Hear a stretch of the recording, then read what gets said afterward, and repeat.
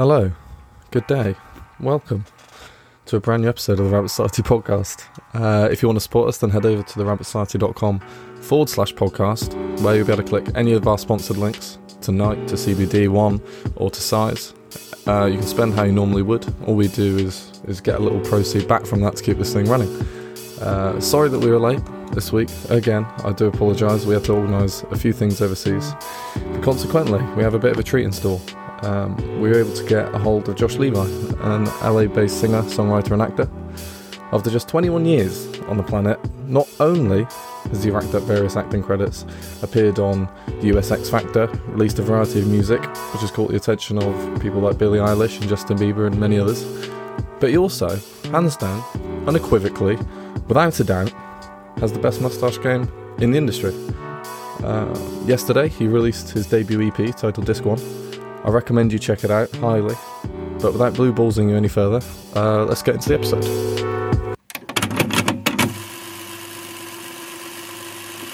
Mate, that's good. That's good to hear. So, how's it been in LA? Well, there's been protests. There was rioting not too long ago. Things have seemed to calm down a little bit, but I know that there's protests daily still. Jeez, it's crazy. I saw that you were attending one. You were speaking. That's big stuff. Thank you, man. It was totally unexpected. I did not go. I ended up protesting. I went with my mom, and I did not set out to speak at all in any way. And then it was just an out of body experience. I looked at my mom and I was like, I want to say something, and she was like, "Go up there, go ahead." And they asked me to, and then I just went for it. And I didn't feel like I was in the moment. It just happened. Well, it must be coming from a place, like a true place. Then if you're having to kind of think those things up prior, the fact that you can just kind of do it off the cuff means it's obviously, something very close to you that you can speak passionately about.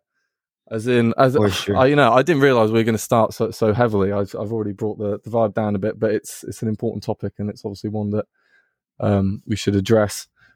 I heard that initially you grew up in Chicago and then moved to Houston and then LA. Now, I'm not too sure how long you spent in Chicago before you went to Houston.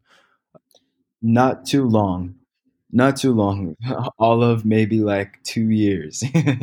So I was born. Okay, I was born in Chicago, and then my family raised us in Houston. So we moved to Houston from Chicago after I was born, not that long. And so I was raised and spent most of my childhood in Houston, and then asked my mom to move to LA when around 13, 14. Geez, that's young. I didn't realize it was that young. Yeah. I've actually I always remind myself, I guess I kind of grew up half in Houston and half in LA, if that's the case. What are those two halves like? How do they kind of like contrast each other? What parts do you like about one and not so much about the other, and vice versa? I think it was the perfect combination. Looking back, I really appreciate Houston. Houston is home to me. I appreciate just the culture and the life and the family and the food and just the city. That helped me become who I am. And then LA, it's such a crazy, just like foreign territory. I was explaining to someone else that when I first moved here, it feels like when you first walk into an amusement park and there's so many different attractions that can take you to different places and to different heights, and you're just looking, and it's just like exciting and scary and so much to choose from. That's what as someone in England, it seems like a whole nother world. I don't really know what to expect from that. I guess the difference between somewhere like Houston and LA is probably not as big as obviously England and LA. What kind of things did you find were most different then?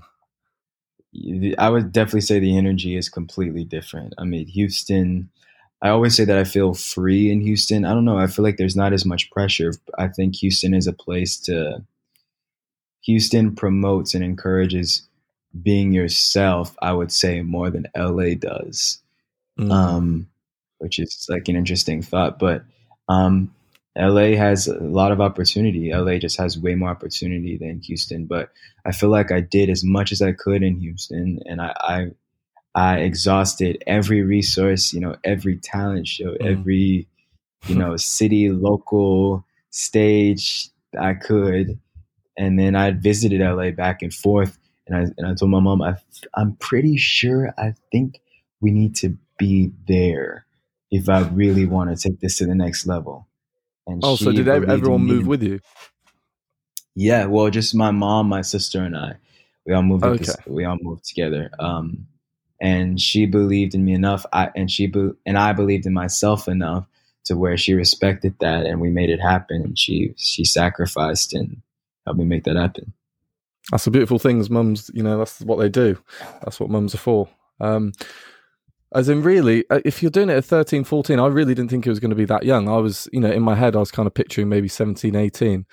How quickly did you find your feet No. there? Was it pretty, easy to settle down, or was there a long kind of road to the first breakthrough? I think I had a few small victories in the beginning, but it's so hard to tell, man. I mean, I feel like I still haven't figured it out, and I'm still just now, like in my early, like young adulthood, feeling like I'm finally standing up, but still Mm, not at all. So I see. um, it's tough. I feel like it almost might be easier when you're younger because I also was splitting the pursuing music and acting when I first moved to LA. Mm. So um, That was something I was going to ask you about. Obviously, you had quite a lot, quite a lot of credits when it came to acting and what you're involved in.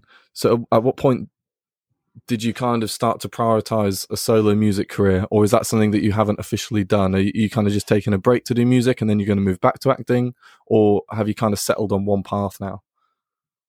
music has always been my number one. I explain music as easy as breathing for me. Like it's just Mm, something I feel like that chose me that I was here to do. I don't even have a choice. Just music is me. Um, Acting, I think, when you're young and as ambitious as I was, and as I am, there's just more opportunities and a little bit more open doors. mm, Music isn't as inviting to younger artists, so I was, of course, pursuing that, but I think I just made more progress and made a little bit more headway in acting. So I just kept going with that. And also, acting mm. pays the bills a little bit more than music does. Yeah, So cuts that damn check. that's what that dynamic was. But music is always number one for me. Fans of you will obviously know, but for those who may be new to you, you used to be in a group, right? Citizen 4. What brought you to solo?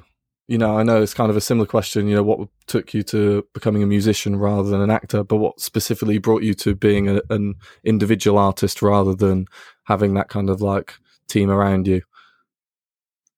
I think maybe the better question would be what brought me to the group, because I've always been a solo artist. I've always been an independent person. I've always Mm, just been like a loner, just independent. And that was, I guess, more of a rare career turn or decision, because I've also always wanted to be signed to a label, and at that time I wanted to be signed, and so that opportunity came to me, and I knew a bunch mm, of people that were a part of the project, and it felt like it was the right thing to do, and it felt like a cool team that I could get into, and I became so much of a better writer from that experience, just from everything that I felt and everything that mm, I went through while in that group.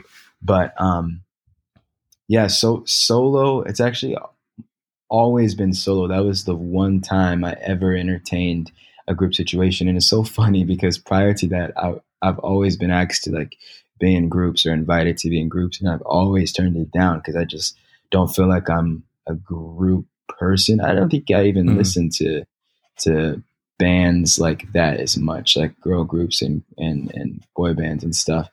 But for mm. that point in my life, I said yes, and It then just clicked. realized that yeah, it worked for that moment. It was for a season, and it was meant to be for that time. Otherwise, it wouldn't have happened.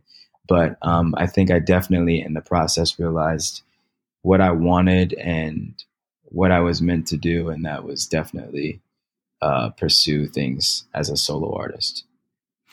So, as a solo artist, what's the process of starting, working on, and finishing an album? Because as someone who, personally, I like to dabble in a lot of music and make music, but I have never been able to take it to the point where I know that I've got kind of a project in mind, what the theme is when it's done. How does that manifest itself in your brain? How do you know when to kind of call it a day on a track, or when you should follow one route for an album than another?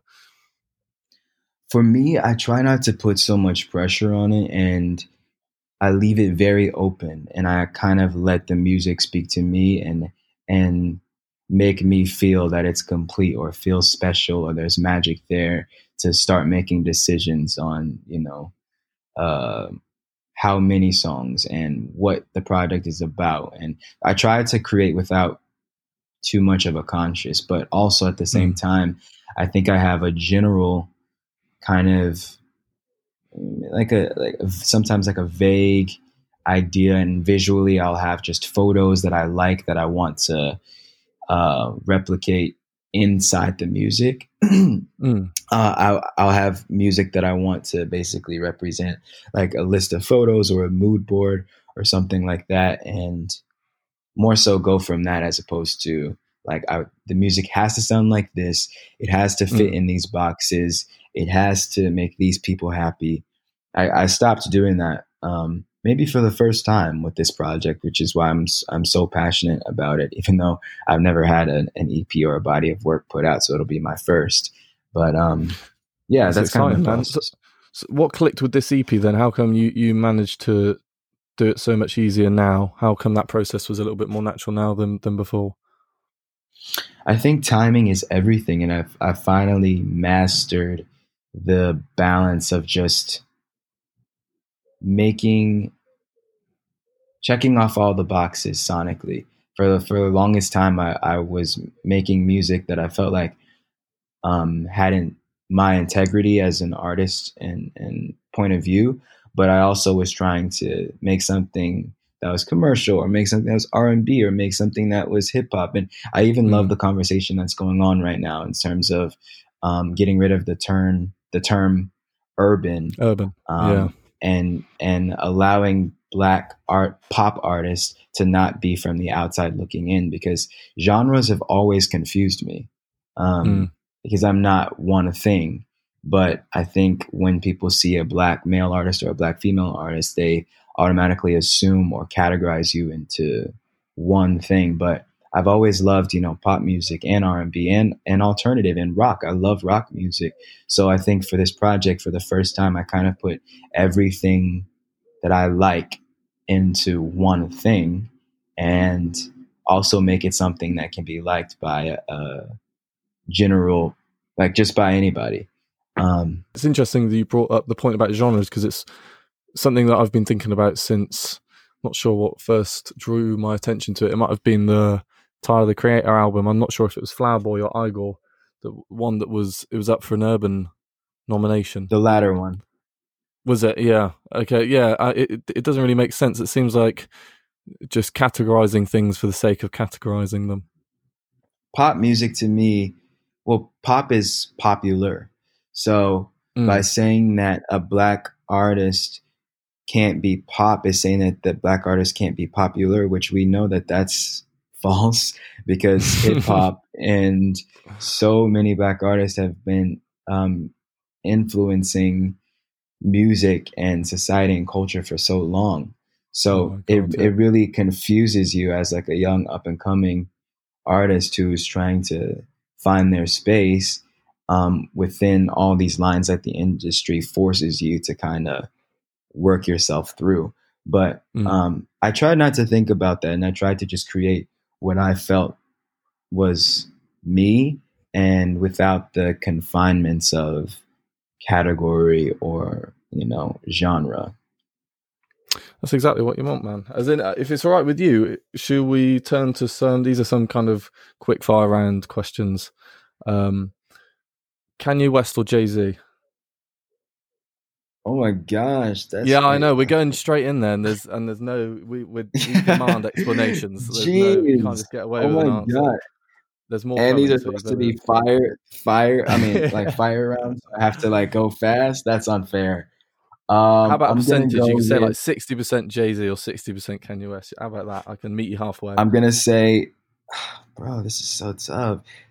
They're incredible artists for different reasons. It's Kanye for sonically being as influential as he is and the mastermind genius that he is in production and sounds, and it's Jay-Z for being this monumental, legendary rapper and the blueprint. I idolize Jay-Z as a businessman. I'm trying to also create my own blueprint, own my masters, maybe create a joint venture or my own label, license it or partner it with the label, kind of the way he did with Rockefeller. So I also hugely am inspired by him. So for that reason, I'm going to say Jay-Z. That's what I'm talking about. Okay, so Beyonce or Rihanna? Okay, that's like I can't even answer that. Flip a coin. That's blasphemy. I can't, bro. I can't. I mean, Beyonce is Beyonce, the queen. Rihanna is Rihanna, the queen. They're two powerful black artists for different reasons. One's a mogul in beauty and cosmetics. One is done so much for culture. They both done so much for culture. I can't. Sorry. So you're just going to leave it. That's okay. Nike or Adidas? Something a little bit more materialistic. At least it's not souls that you're now judging. These are just brands. Yeah. I'm gonna go with. Well, you said Nike or Adidas, right? Yeah, that's what. Oh, yeah. It's this. The accent is throwing you off. Is that what it is? Okay. I don't pronounce Yeah, a either little of those bit. brands like that. Yeah. No, it's okay. It's so funny. I used to be really close with my old manager was English, so I'm used to it. But That's what I'm talking about. I'm gonna go with. That's tough. Well, I just bought Nikes, so I'm gonna say Nike for now. Okay, that's a good one. Okay, Kendrick Lamar or J. Cole? I'm gonna say Kendrick. There wasn't as much thought about that one. I like it. That was very concise. Yeah, I just know a little bit more of his discography. So, and then visually, he's also a huge inspiration for me. J. Cole is still an incredible artist. I just know more about Kendrick, and also like his style of music was really popular in Houston, with chopped and screwed style. So I just grew up listening to him a lot more.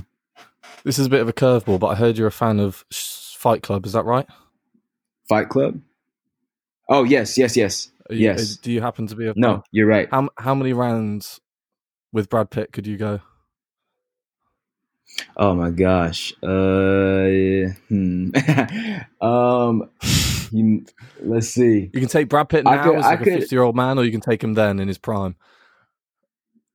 I'll take him in his prime, and I'll give him about like three. Oh, so three you're good winning rounds. in this. Three. Yeah. Oh yeah. No. Obviously, yeah. Sorry, my mistake. Go on.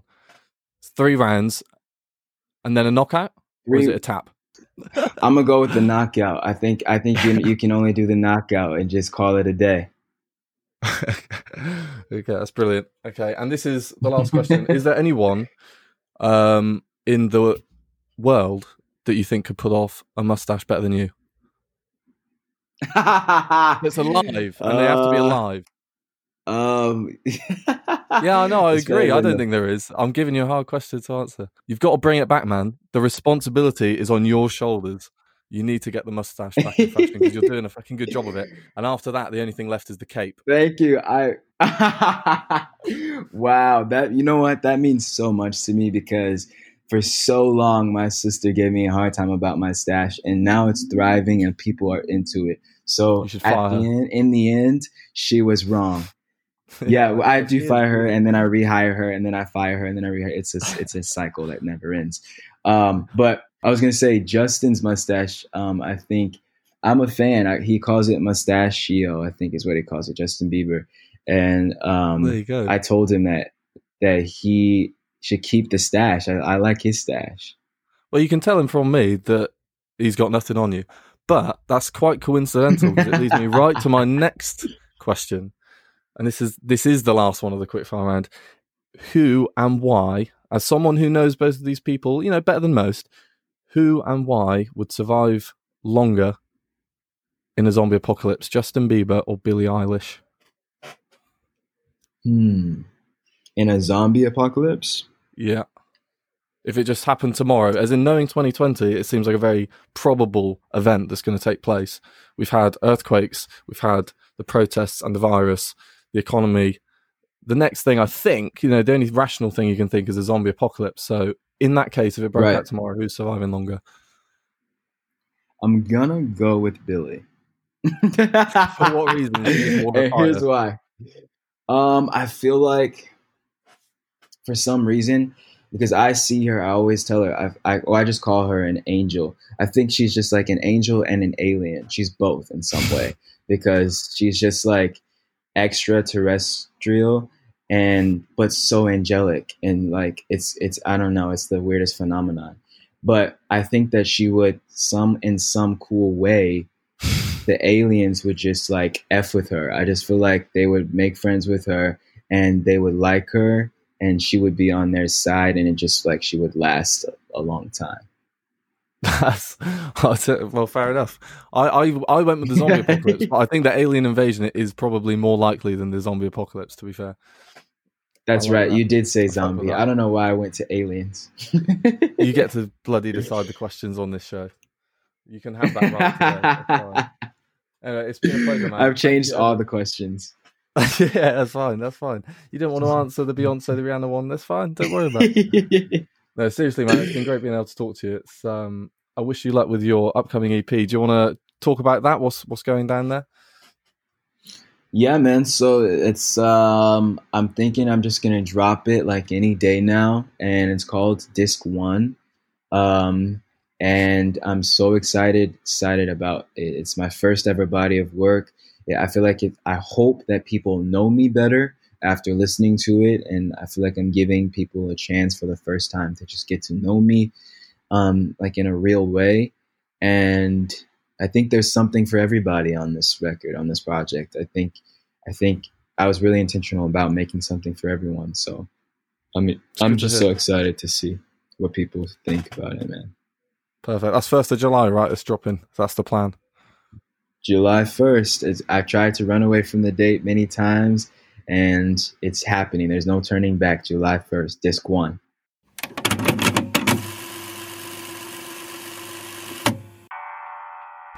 Ooh, there we go. Another episode done and dusted. I hope you enjoyed it. If you want to stay tuned, please do head over to therabbitsociety.com/podcast, and you can sign up to our email list, and we'll send the episodes out directly to you, or you can follow us on Spotify or Apple Music or whatever. Next week or the week after, we're going to have another guest. I'm going to keep him a bit of a surprise, but he's worked with the likes of Jane Smith and Tyler, the Creator, and all those cool people. Anyway, have a good day. Stay safe. Lots of love. Goodbye.